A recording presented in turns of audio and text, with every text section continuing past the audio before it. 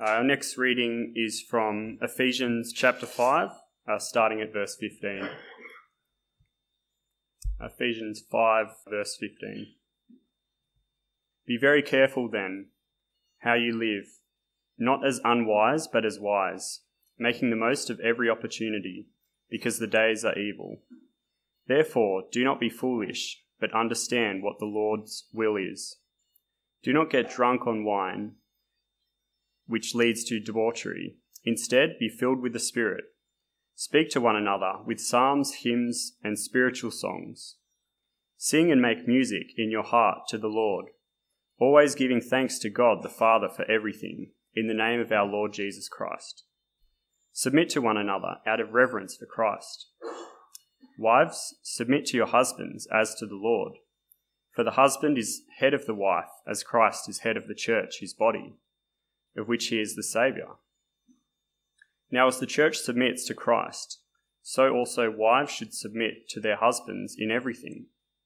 Husbands, love your wives, just as Christ loved the church, and gave himself up for her, to make her holy, cleansing her by the washing with water through the word, and to present her to himself as a radiant church, without stain or wrinkle or any other blemish, but holy and blameless. In this same way, husbands ought to love their wives as their own bodies. He who loves his wife loves himself. After all, no one ever hated his own body, but he feeds and cares for it, just as Christ does the church. For we are members of his body. For this reason, a man will leave his father and mother and be united to his wife, for the two will become one flesh. This is a profound mystery, but I am talking about Christ and the church. However, each one of you also must love his wife, as he loves himself. The wife must respect her husband. Children, obey your parents in the Lord, for this is right.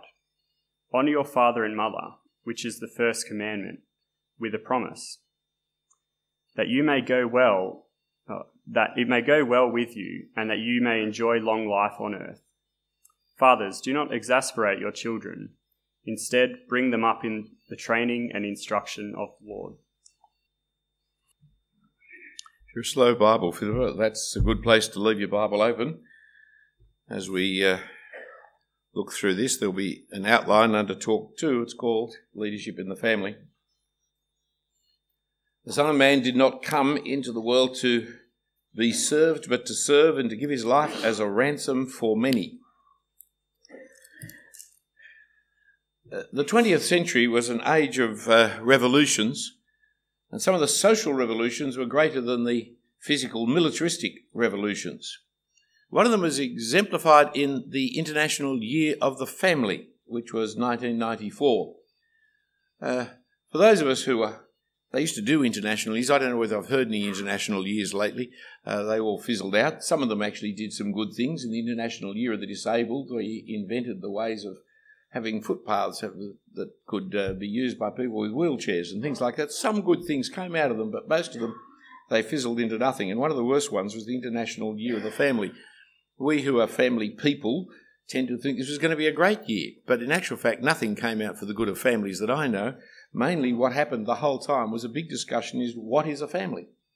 And actually the whole concept of family life came under such scrutiny that at the end of the International Year of the Family, we didn't have families anymore. We just had people, just individuals, as the individualism of the Western civilization ran rampant and the concept of being in family relationships with people was sidelined as of no significance or importance. In fact, if anything, it was a tyranny.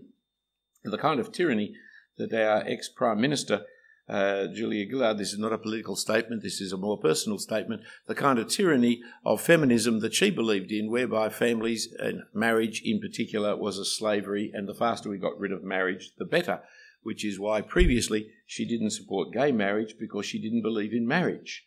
She thought marriage was a tyranny, a slavery. It had to be got rid of. And so why would you want homosexuals to enter into that kind of slavery that we're trying to liberate women from? I see that politically she's now changed her mind on gay marriage, but she hasn't changed her mind on marriage. She doesn't believe in it. But if you're going to have it, well, you may as well have the gays may as well have it, is the change of mind I gather she's now made. But you see, in the 1990s, feminism was at its height, and as a consequence of it, you see this kind of thing. Now, on our screen, we can put up the change that shows you what actually happened, that there was a change. You see, every moralist says things are getting worse, things are getting worse, things are getting worse. I'm a Christian, so I'm not a moralist. I don't think things are getting worse. They've been as bad as they ever were. But there are shifts in history, and you do have to be able to see it, in a sense, quantitatively, to know that it has happened. I read a book by, the graph will come clear in a minute, I read a book by an American Jewish historian, a very famous one called Gertrude Himmelfarb. I read it partly because it's such a great name, isn't it? You know, I mean, you had a name like that, you'd want to become famous to flaunt it, wouldn't you? Gertrude Himmelfarb. And she's written some very interesting books, and she's the kind of academic we don't have in Australia, that is, a conservative. There are very few of them in Australia, but in America there's lots of them, and they argue some interesting points, and I just like it because it's different. And so Gertrude pointed out that from 1800 through to 2000, that's 200 years, the average rate of children born outside of marriage, ex-nuptial births, went from 5 to 8% for all that period of time until the 1960s. And then in the 1960s it rose to 35%.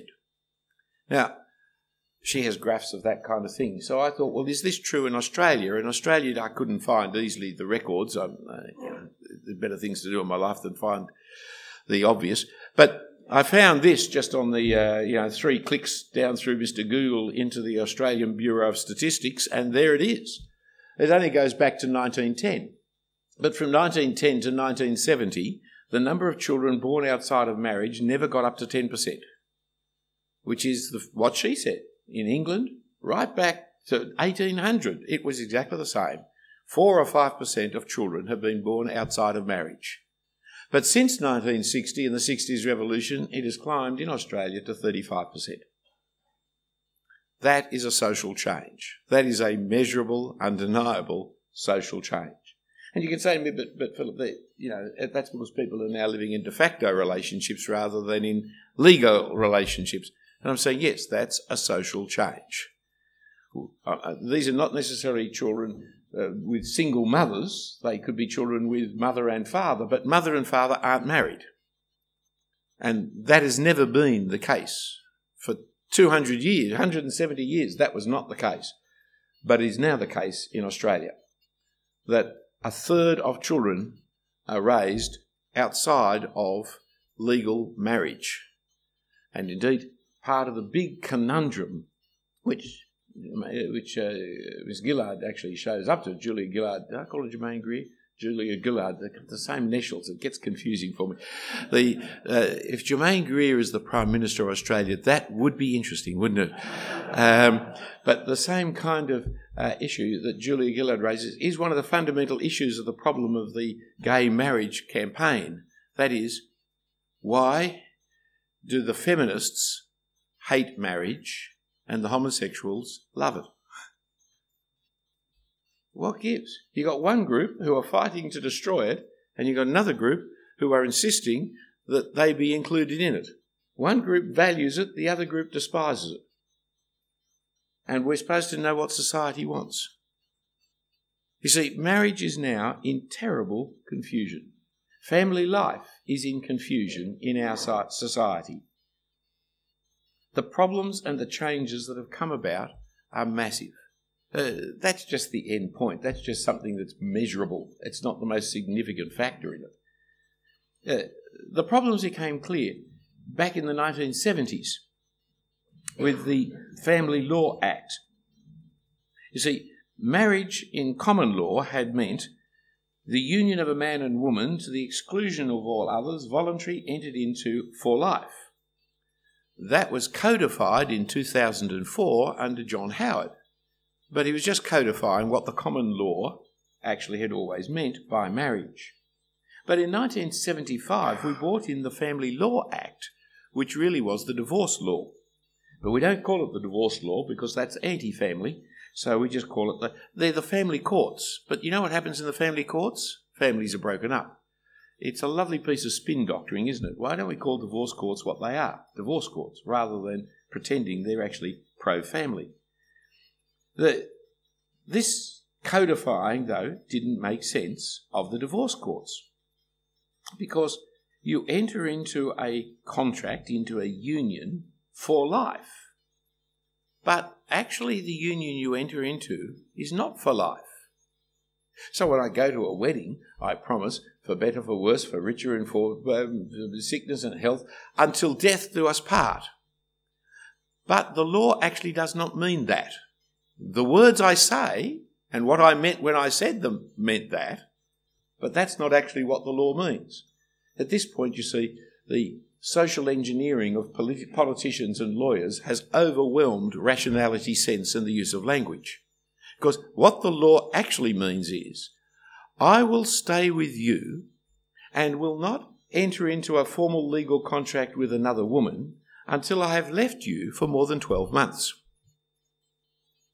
That's actually what the law means. The one thing that I'm not allowed to do is to have two women in that legal union. I can have another woman, or 10 or 15 or 20 outside the legal union. That's not going to break the legal union because there's no fault in divorce. So you can have as much adultery as you like. In fact, you could even run a website on it if you want to. But what does stop me is I can't have two in this legal framework until I've left one for 12 months. Once I've left her for 12 months, then I just send in the paperwork. She can't stop it because there's no fault divorce. There's no way you can stop a divorce now. And so then I am free to enter into this legal contract with somebody else, which says, for better, for worse, for richer, for poorer, and sickness and health, until death us do part, even though I'm going to part with you in 12 months' time because I want to upgrade and move on to a new model like I buy new cars.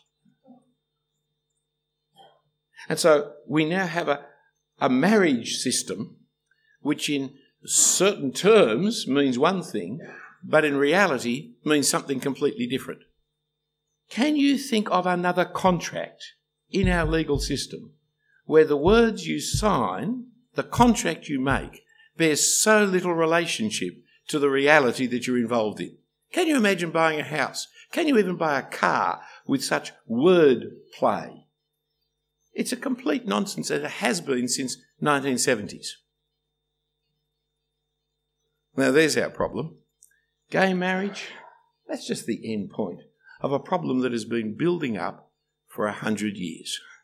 It's just the last of the many issues whereby family life has been undermined in our society.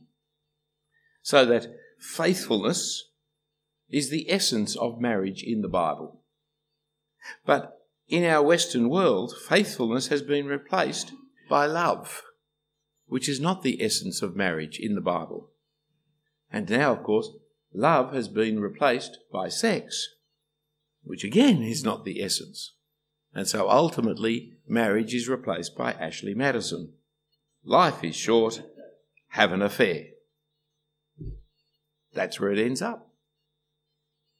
And so the role of men and women inside marriage or between each other outside of marriage has undergone a radical change.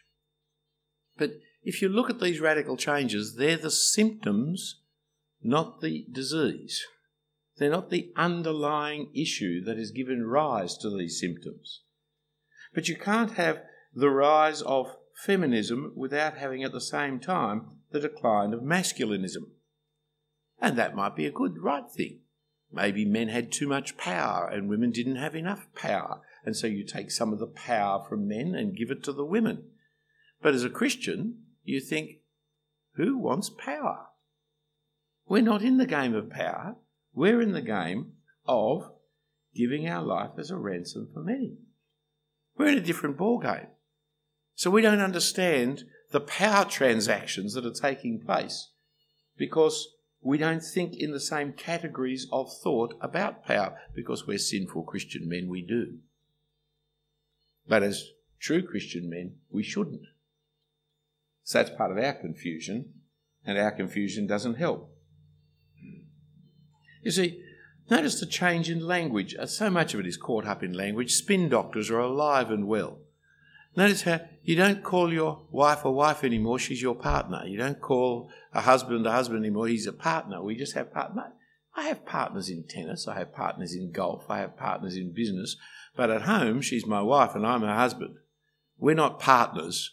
That's not our relationship. We've got a different relationship than being partners. When you hear yourself say partners, apologise and immediately repent and go back to husband and wife. I mean, if you like, we can generalise it and say, I've got a spouse, but I haven't got a partner. I've got a wife, and she has a husband.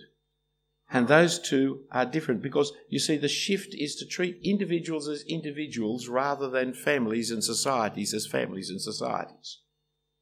And so we're not to treat the family unit as the basis of society. It is the individual that is now the basis of society, which is a fundamental rejection of God, who is three persons in one and who has created us in his image. It's a fundamental rejection of how God has created us, male and female he created us.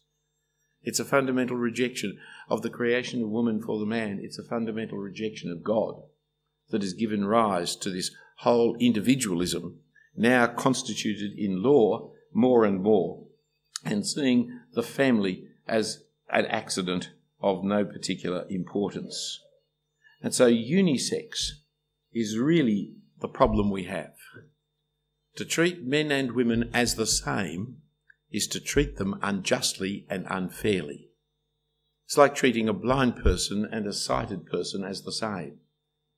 They're not the same, and we should care for those who are blind to provide extras for them. But you don't see, all people are created equal is a nonsense. There's not a man in this room who's as handsome as me. We're not created equal. You know, you're doing the best you can. Good on you. We're not created. Some of us are tall, some of us are short, some of us have got big brains, some have got little brains, some have got lots of muscles, some haven't got any muscles. We're not created equal like that. In what sense is our equality then when we talk of equality? It's not sameness. Sameness is not the same as equality. And interchangeability is not the result of equality. There is an equality before the law, but what that means is a slightly different thing than that we are equal. Indeed, treating your children unequally is an important way of treating them justly and fairly. If you give to each of your children exactly the same things, you're most likely treating them unfairly because your children are different, aren't they? It's one of the characteristics of your children. Unless you live in a very strange family, every child I know from the womb seems to come out with a different personality, with different requirements, with different needs, and at different phases of their life require different things. You know, the one at 6 needs to go to bed at a different time than the one who is 9. And in fact, it's not just that, it's even personality. One of my children needed 12 hours sleep every night. Well, a wonderful thing. Another one, we could never get to sleep. You know, come about 11 o'clock at night, they'd come into the room as we went to bed in order to have deep and meaningful conversations. My wife would say, well, you don't mind if we just hear kind of vertical with my eyes shut while you talk to me, dear, do you? Didn't seem to affect her in the slightest. She just kept on talking. But the other one was well and truly often snoring, didn't snore, well and often pushing up the Zs long before that. To treat those two children the same was to treat them unjustly and unfairly, because they're not the same. So we have a real problem here in what we're talking about in terms of language. You see, there's a very interesting book I read. I was interested in it, much so just the kind of strange mind I have, but by two academics in England, Simon Zreter. I'll spell it for you because you won't believe it. S-Z-R-E-T-E-R. Zreter. Simon Zreter. And Kate Fisher. I won't spell that for you. The book's title is Sex Before the Sexual Revolution. Now, that's an important part, you see, down in the flat part of the graph, before all that takeoff. What was it like? What were our parents doing sexually? What was it? What differences were there back then as there are today?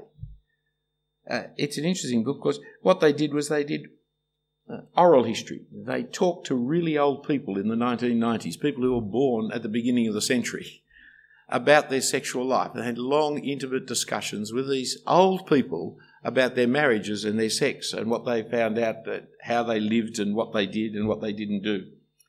And I like the report because it wrote up things that were contrary to the expectations of the two researchers.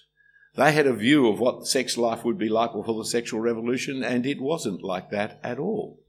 It was quite different. For them, back in the early part of the 20th century, these are English people from all kinds of social strata of society. It's oral history, not statistical history, so you can't necessarily generalise it to everybody. But as I read it, it was my parents. My mum and dad were born in the first decade of the 20th century. And they married, 1935 or something or other like that. It was them. And it was my uncles and my aunts and that generation. As I knew them, the book rang true all the way through. And as it records it, you see, these people were family people first and foremost. Why did you get married? Well, because I became a man. Well, then why did you get married? Well, that's what you do. I needed to leave home. I had a job. I shouldn't depend on my parents anymore. I've got to set up my own home. If I'm going to set up my own home, I need to find a woman, get married, have kids. Well, why did you do that? Well, that's what men do. Why did you get married? Well, because he asked me to. I wanted to have children, and so this was the man to marry. What did you like about him? Well, he had a good, steady job. What did you like about her? Well, she made her own clothes. It was totally functional.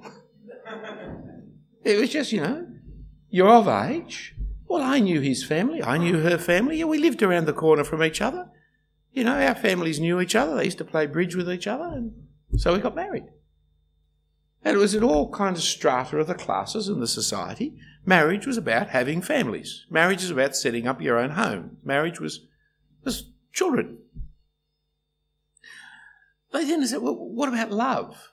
And these old people really risked great damage and death because they fell about laughing. Always got to be danger when you're old, falling around. You break the pelvis, that's it. So, anyway, they fell about laughing at the idea of love, and they all had the same view. Oh, that was invented by Hollywood just before the war and in the war. I said, but did you love each other? Well, we grew to love each other, but we didn't marry for love. That was silly. And they really thought the whole Hollywood idea of two people falling in love and then going off into the end of the movie all happily, they just thought it was stupid. Because that's not what marriage is about. That's not what family is about. And so it wasn't about love to them. It was about having kids. That's why you wanted a family, so you got married, so you had kids. And then you fell in. To have that, you have sex. They didn't bother finding out about sex before they got married. What's the point? We're not going to have it. Why would I need to know about that?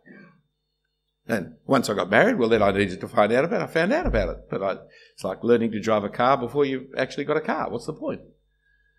So they didn't find out about these things. But it didn't worry them. They had very happy sexual lives, which shocked the researchers, because unless you know everything there is to know about sex, you couldn't possibly enjoy it.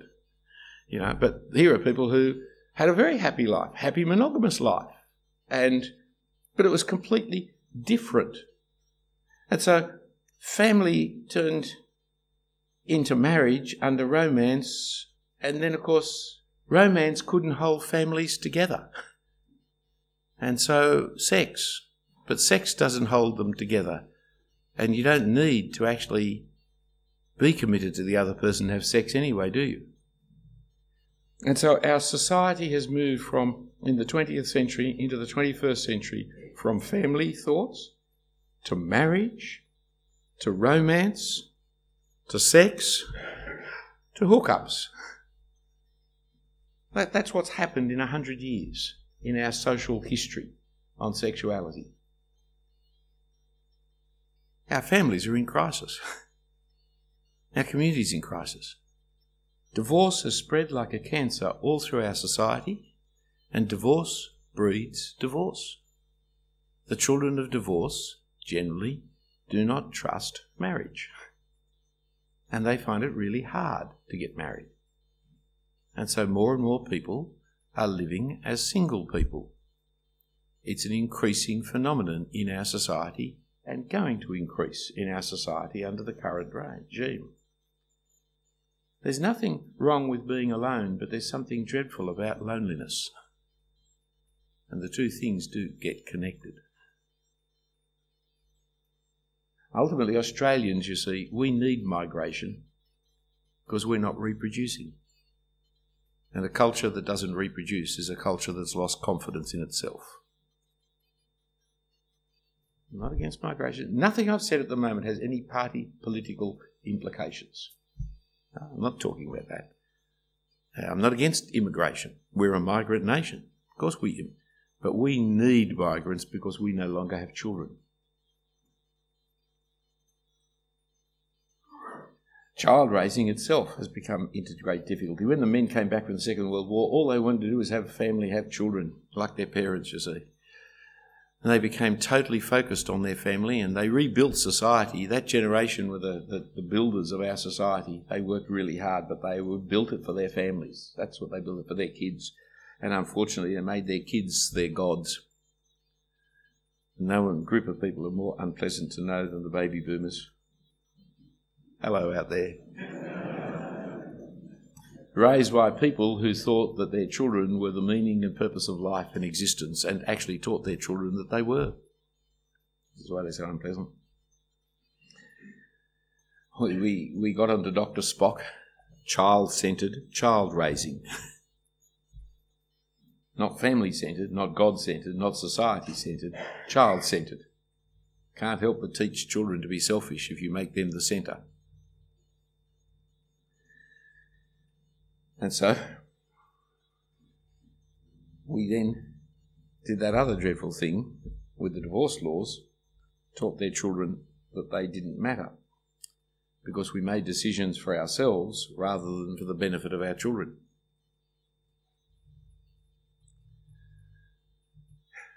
It was really bad. It has been bad. It's been bad for a long time.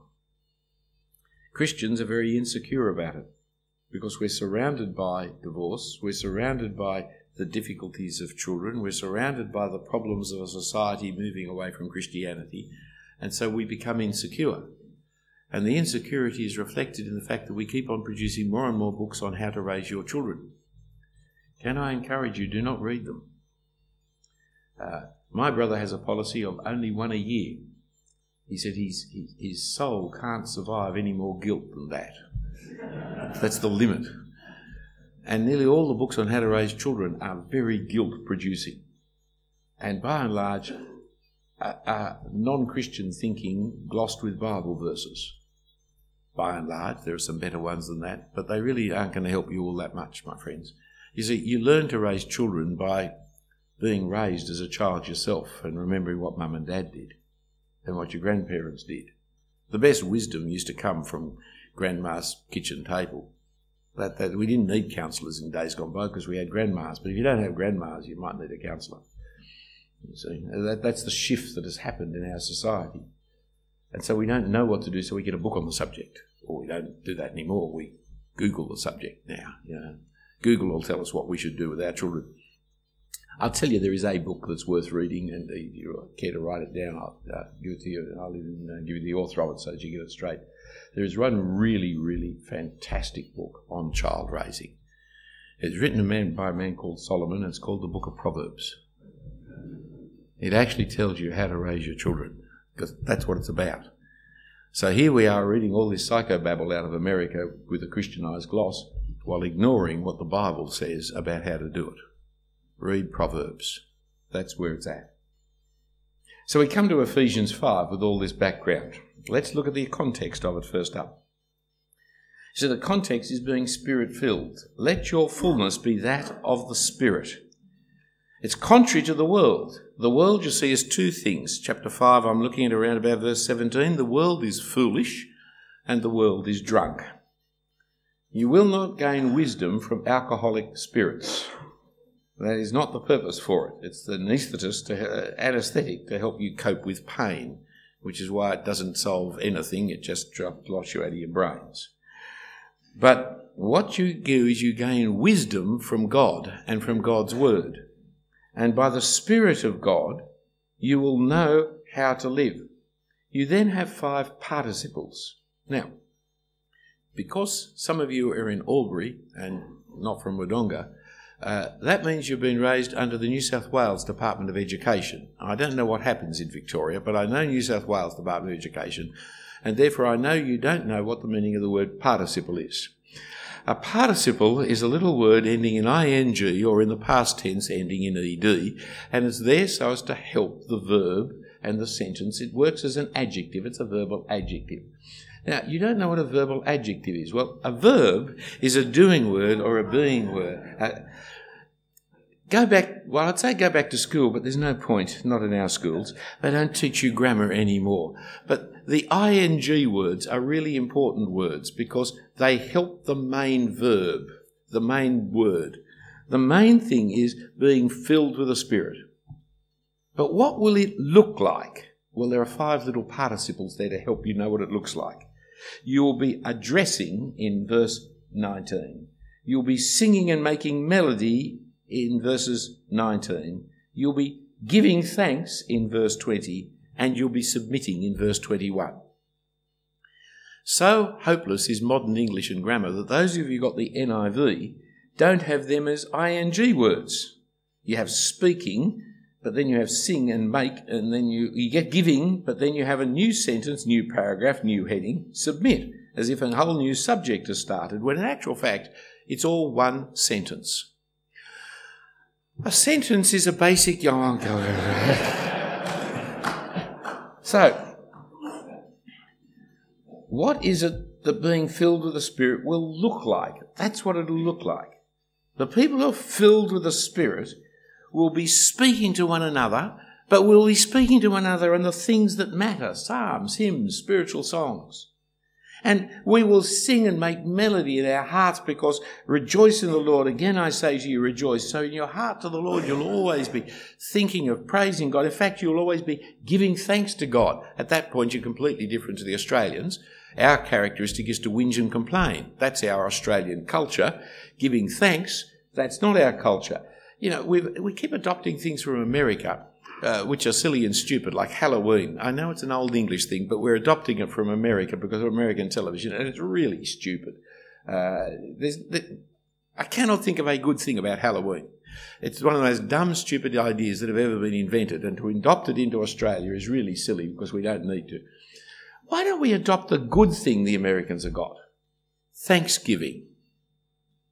Now, that's a holiday worth having, isn't it? Of course, we can't in Australia because we've got no one to thank. But the people who invented it, they believed in God. And so they thanked God for their survival of the first few years as Pilgrim Fathers and invented the annual Thanksgiving. That's worth having. Whereas we whinge, we complain all the time. See, how does an Australian wine and dine his girl? Well, he takes her out and he gives her a meat pie and tells his problems. That's how he wines and dines his girl. That's a New Zealand joke, that one. I got it from a Kiwis, who also say, you know, what do you call an Australian in a suit? The defendant. And there's a whole string of those ones from New Zealand, you know. What do you call Australian culture? A contradiction in terms. So we should be adopting Thanksgiving. That's the Christian thing. We've always got things to thank God for. And rather than be complainers, we should be the thanksgivers, which will stand us out as stark different to other people, and submitting. But notice who we submit to, one another. Submitting to one another out of our fear, out of our reverence, out of our respect to Christ. I submit to Christ, and therefore I submit to the people Christ places over me, whoever they may be. Now, submitting is a completely dirty word in Australia today. It's made even dirtier by things like books like the 50 Shades of Grey and the whole pornography industry. Our brothers, those of us who are caught by pornography, we're the victims rather than the criminals. It's the producers of it who are the criminals, aren't they? And you've got to feel sorry for the victims and help the victims rather than castigate the victims and make them feel even guiltier still. But pornography sees submission and dominance as a key part of sexuality and teaches young boys, because boys at the age of 11 are now watching pornography, teaches young boys that women are there to dominate how the feminists can be so pro-pornography and so anti-Christian, it boggles the mind, because it's all about enslaving women. And the 50 Shades of Grey, which is a book that most of you haven't read because you're males, it's about dominance and submission from a woman's point of view, and accepts that as a sexuality. It's an appalling thing. At least I understand from the reviews. I haven't read it. But submitting to one another is actually the Christian way of living. And indeed, it's the everyday way of living. It's the word and phenomenon that happens all the time in our society, and nobody even notices because our society functions well. The opposite of submitting is not the...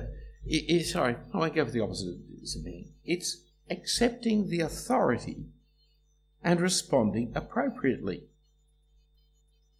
You play cricket, there's a captain in the team. Your cricket team is not going to win if every time there's a field placement we're all going to have a discussion and disagree as to where we're going to stand. You know, I mean, the captain says I've got to stand at silly mid on, but I like long on. You know, I can sign more autographs down by the fence there. So I'm going to go down there even though he wants me in there. I mean, you can't play like that.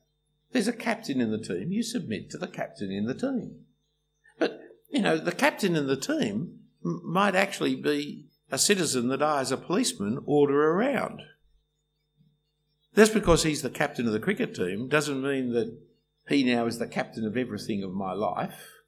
And so I submit to policemen. I hope you submit to policemen. I go to walk across the road, the policeman puts his hand up, and I say, okay, well, I won't walk across the road. The policeman has told me not to. I submit to him. I submit to the teacher in the class. I submit to the musicians. When we play the music and we sing the music, we're all submitting. We're submitting to the composer because we play in the key and the tempo and the tune that he says. I mean, what happens if the pianist says, well, I don't like that tune, I'm going to play my own tune? You know, and the drummer says, yeah, but I prefer a different kind of more complicated rhythm. So he's playing one rhythm, he's playing a different tune. Well, we know what the guitarists are like already. And so we don't get music, we get cacophony. The only way in which we can get music is all of them submitting to the music as composed by the... It's all submitting to what is happening, and we submit to it. You know, this group over here says, don't like that song, going to sing a different one. This group over here says, don't like that key, going to sing a different key. That group over there, they can't sing in key anyway. So that's not music. Music requires submission. We do it all the time. We do it intentionally, purposely, and it's the only way for society to function. You can't function with everybody being the boss. It's just the normality. The Americans are describing it, a Jewish American Harvard University man called Professor Putman, P-U-T-M-A-N. He describes it in terms of social capital.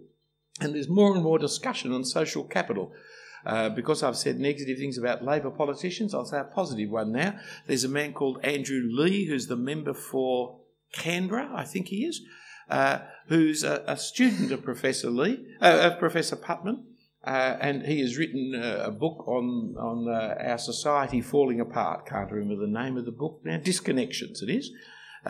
He's an economist, was a professor at ANU University in economics.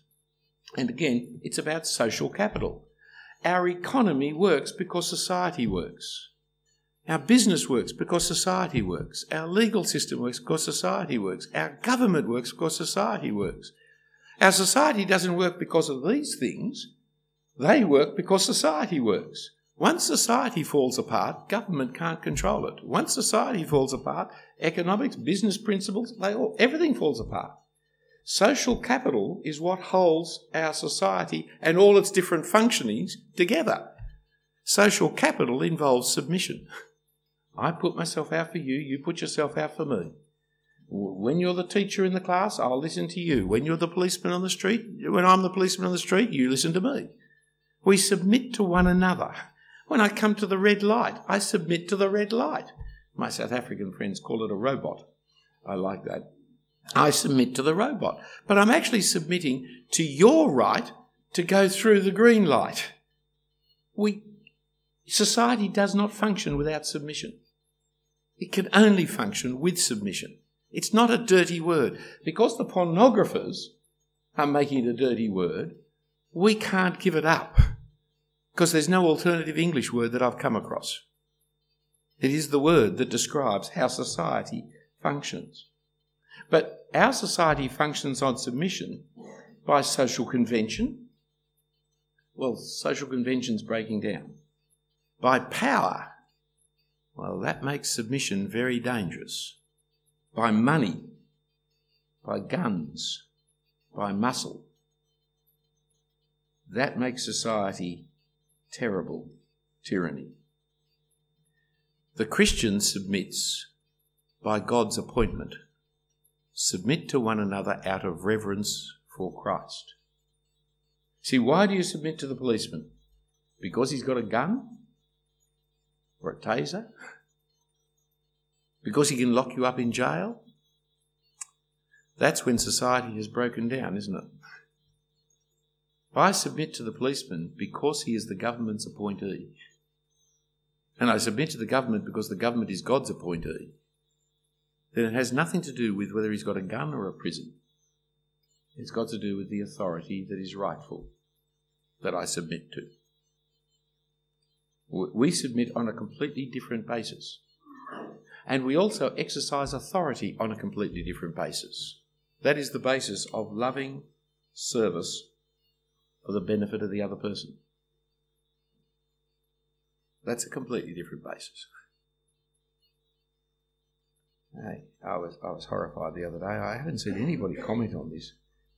There's a deputy mayor up in Sydney, in one of the suburbs, who's had a wedding that has caused chaos in the suburb. You've seen this man, and he's got a video of his love life, which is quite nonsense. He met his beloved at the University of Sydney when she didn't go to university and he went to the University of Technology. But it's there on the video in Sydney University. And amongst other things, if you watch the little video, it describes who he is and what he is in the most glorifying terms. He pulls out a gun, a pistol, and he says, "I'm the man who will not have anything stand in his way." Bang, bang. I was horrified. But so far I've seen no comment in the media about this. They've said all kinds of nasty things about him. But which political leader, which civil leader of our community stands firing pistols saying nothing's going to stand in my way? You accept the authority of a person because they're rightfully elected, and we submit to the majority rule. That's what we submit to. And I'm accepting that because that is the nature of God's appointment of government in Australia. And so I don't like these politicians, but that's all right. They've been elected. They make the rule. I'll submit to the rule. So it's a different way of thinking. And I'm going to submit because they've got the guns. That's tyranny. That's a different thing. And an individual, I find it very strange. Very strange business. So, as a spirit-filled person, you will look to submit to those in authority over you.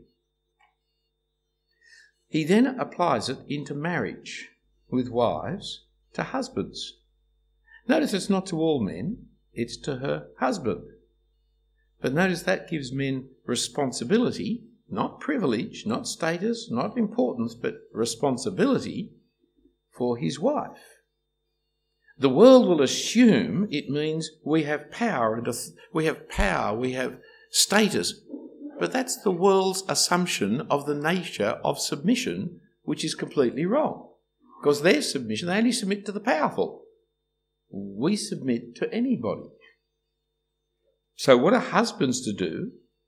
Well, we have then laid out here this wonderful passage about love. That is, while love is not the essence of marriage, faithfulness is. Love is the responsibility of those in authority. Love is the responsibility of the leader of the household. Love is the responsibility of the husband. But the love that we're talking of has got nothing to do with sex and romance. The love we're talking of is the love of self-sacrifice in the name of Jesus, laying down his life not for the lovely, but for the unlovely. Laying down his life for us while we were still enemies. He laid down his life for us. That is, you don't wait for your wife to repent of all her silly ways and come to agree with you, and then no. The husband takes initiative in bringing about the reconciliation. While she is still guilty, he will die for her. I may add, brothers, I don't know the day she'll be guilty compared to you, but just theoretically, if you do come across a day when your wife is in the wrong, just if it happens sometime, you don't have to wait for her to be in the right to lay your life down for her, because that's not what Christ did. While we were still wrong, he laid down his life for us.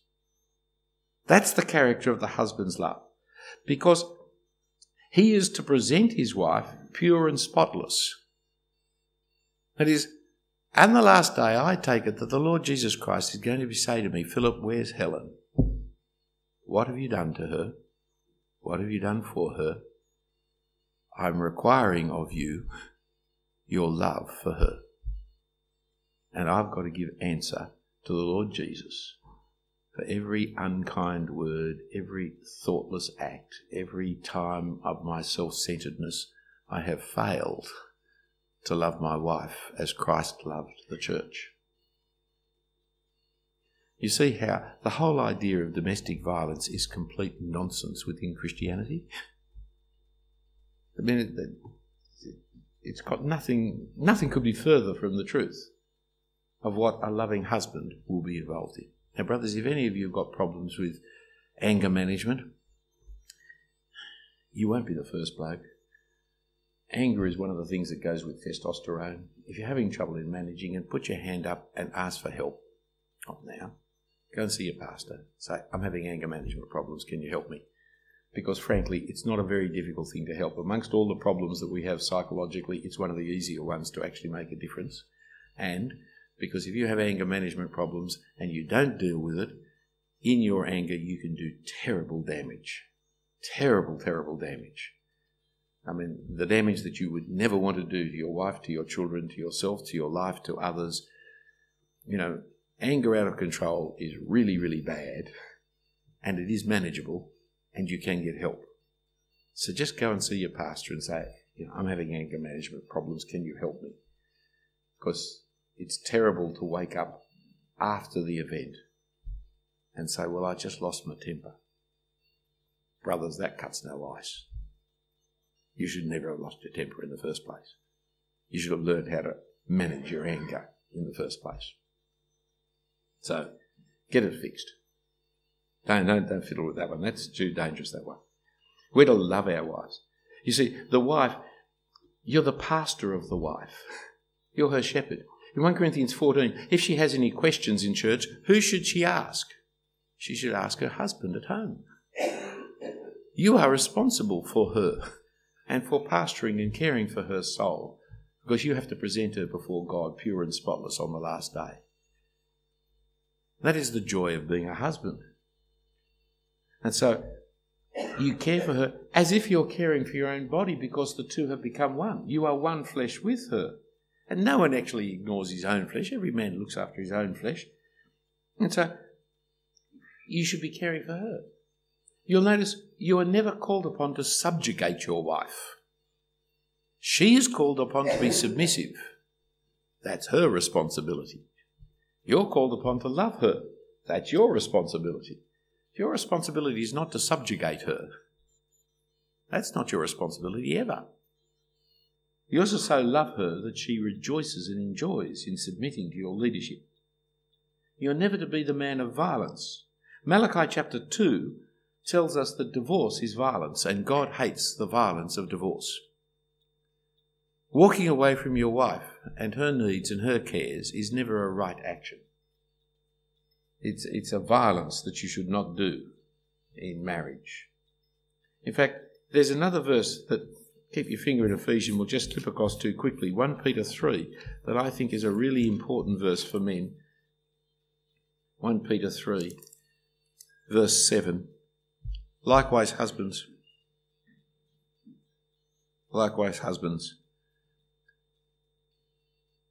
Live with your wives in an understanding way, showing honour to the woman as a weaker vessel, since they are heirs with you of the grace of life, so that your prayers may not be hindered. The equality is in salvation. They're heirs with you of the grace of life. It doesn't use the word equality. But the difference is also there in this lifetime. That is, they are the weaker vessel. We're both vessels, but they are the weaker vessel. That refers to our bodies. And therefore, you've got to live in an understanding way. The language there is on the basis of knowledge you've got to live. You've got a responsibility to understand your wife's body and her weakness. And the weakness that is there, by the Greek word that is used there, means understanding the frailty, the vulnerability that comes from her reproductive system. See, pain in childbirth is not just pain in the labour ward. Pain in childbirth is monthly menstrual cycle. Pain in childbirth is miscarriages. Pain in childbirth... We don't have androcology departments, but we have gynecology departments. Doctors don't see men from 18 to 40. Then when they do see them, they say, you've eaten too much. But we do see women from 18 to 40 all the time because of the whole process of birthing and of child and of having children. They have got much greater weakness than us, and therefore we need to understand them. I've encouraged men to read books on it. There's a very simple book called Every Woman, written by a non-Christian professor, Llewellyn Jones, on gynecology, just a basic textbook on gynecology. To understand what your wife is going through as a woman because of her reproductive system, because it does make them vulnerable. It does make them the weaker vessel. And if you're going to be responsible for her, you need to understand what her needs are. That is the character of the Christian husband, laying his life down for her. We then see the children, which is a much simpler one.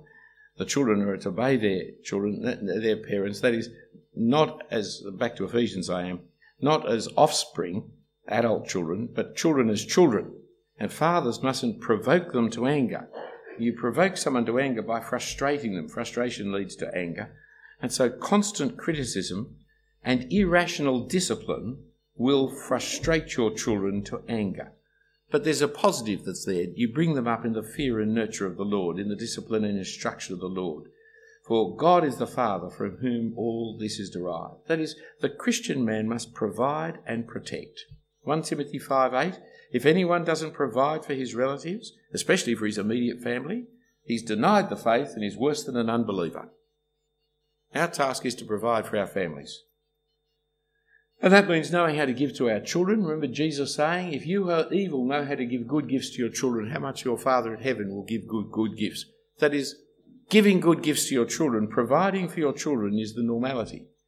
And one of the groups of people who are most vulnerable in the world are widows. That's why pure religion is to visit the orphans and widows in their distress. Because the wife has a husband to provide for them, but the widow does not. In Jesus, you see the perfect husband and the perfect son. The perfect child. He submitted to his parents. Remember Luke chapter 2, verse 51.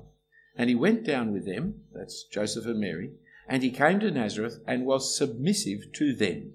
And his mother treasured up all these things in her heart. To submit to someone does not mean that you are less than them, that you are unequal to them. The Lord of glory submitted to his human mother and father. That's an astonishing thing to understand, isn't it? What's meant by submission. But he also submitted to his Father. For in gaining his bride, the church, he had to do it his Father's way. And nowhere do you see it more clearly, the love of the husband, than in the Garden of Gethsemane. When he begged that he not die, that the cup be taken from him. And yet he said, nevertheless, not my will, but your will be done. There is submission.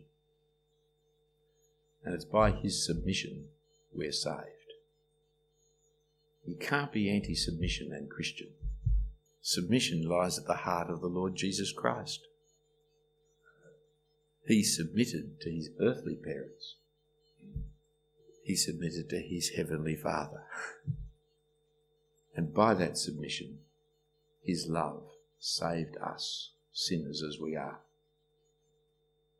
We must be people of submission under God's appointment. And if we are in authority over anybody, our authority is to exercise responsibility in providing for them, in protecting them, in doing all that can be done, in laying down our lives for them and for their benefits. And nowhere do you see it more pointedly than in the family. And no one has greater responsibility in the family than the husband and the father. That's our big responsibility, man. That's where it's got to be done. And it's not easy. It's not easy to stand up to a 4-year-old in their tantrums. It's not easy to stand up to a teenager who wants to go off the rails. It's not easy. It takes courage, brothers. Courage and wisdom and self-sacrificial love to be a husband and to be a parent, a father. Let's pray.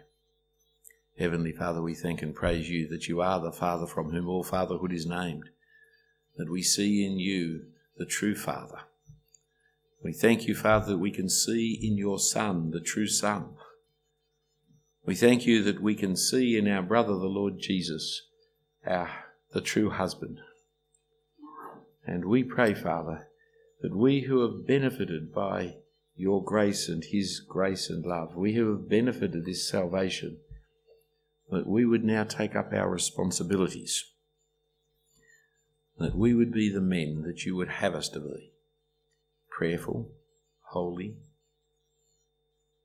living by your word, as we fight the good fight of the faith, fleeing the materialism of this world, pursuing holiness and righteousness, but living in right relationships, especially in our families, honouring our parents by the ways in which we live, loving our wives as Christ loved the church, laying down our lives to present her to you pure and spotless and holy, enriching her life at every point, understanding the vulnerability she's going through, accommodating for her in every way we can,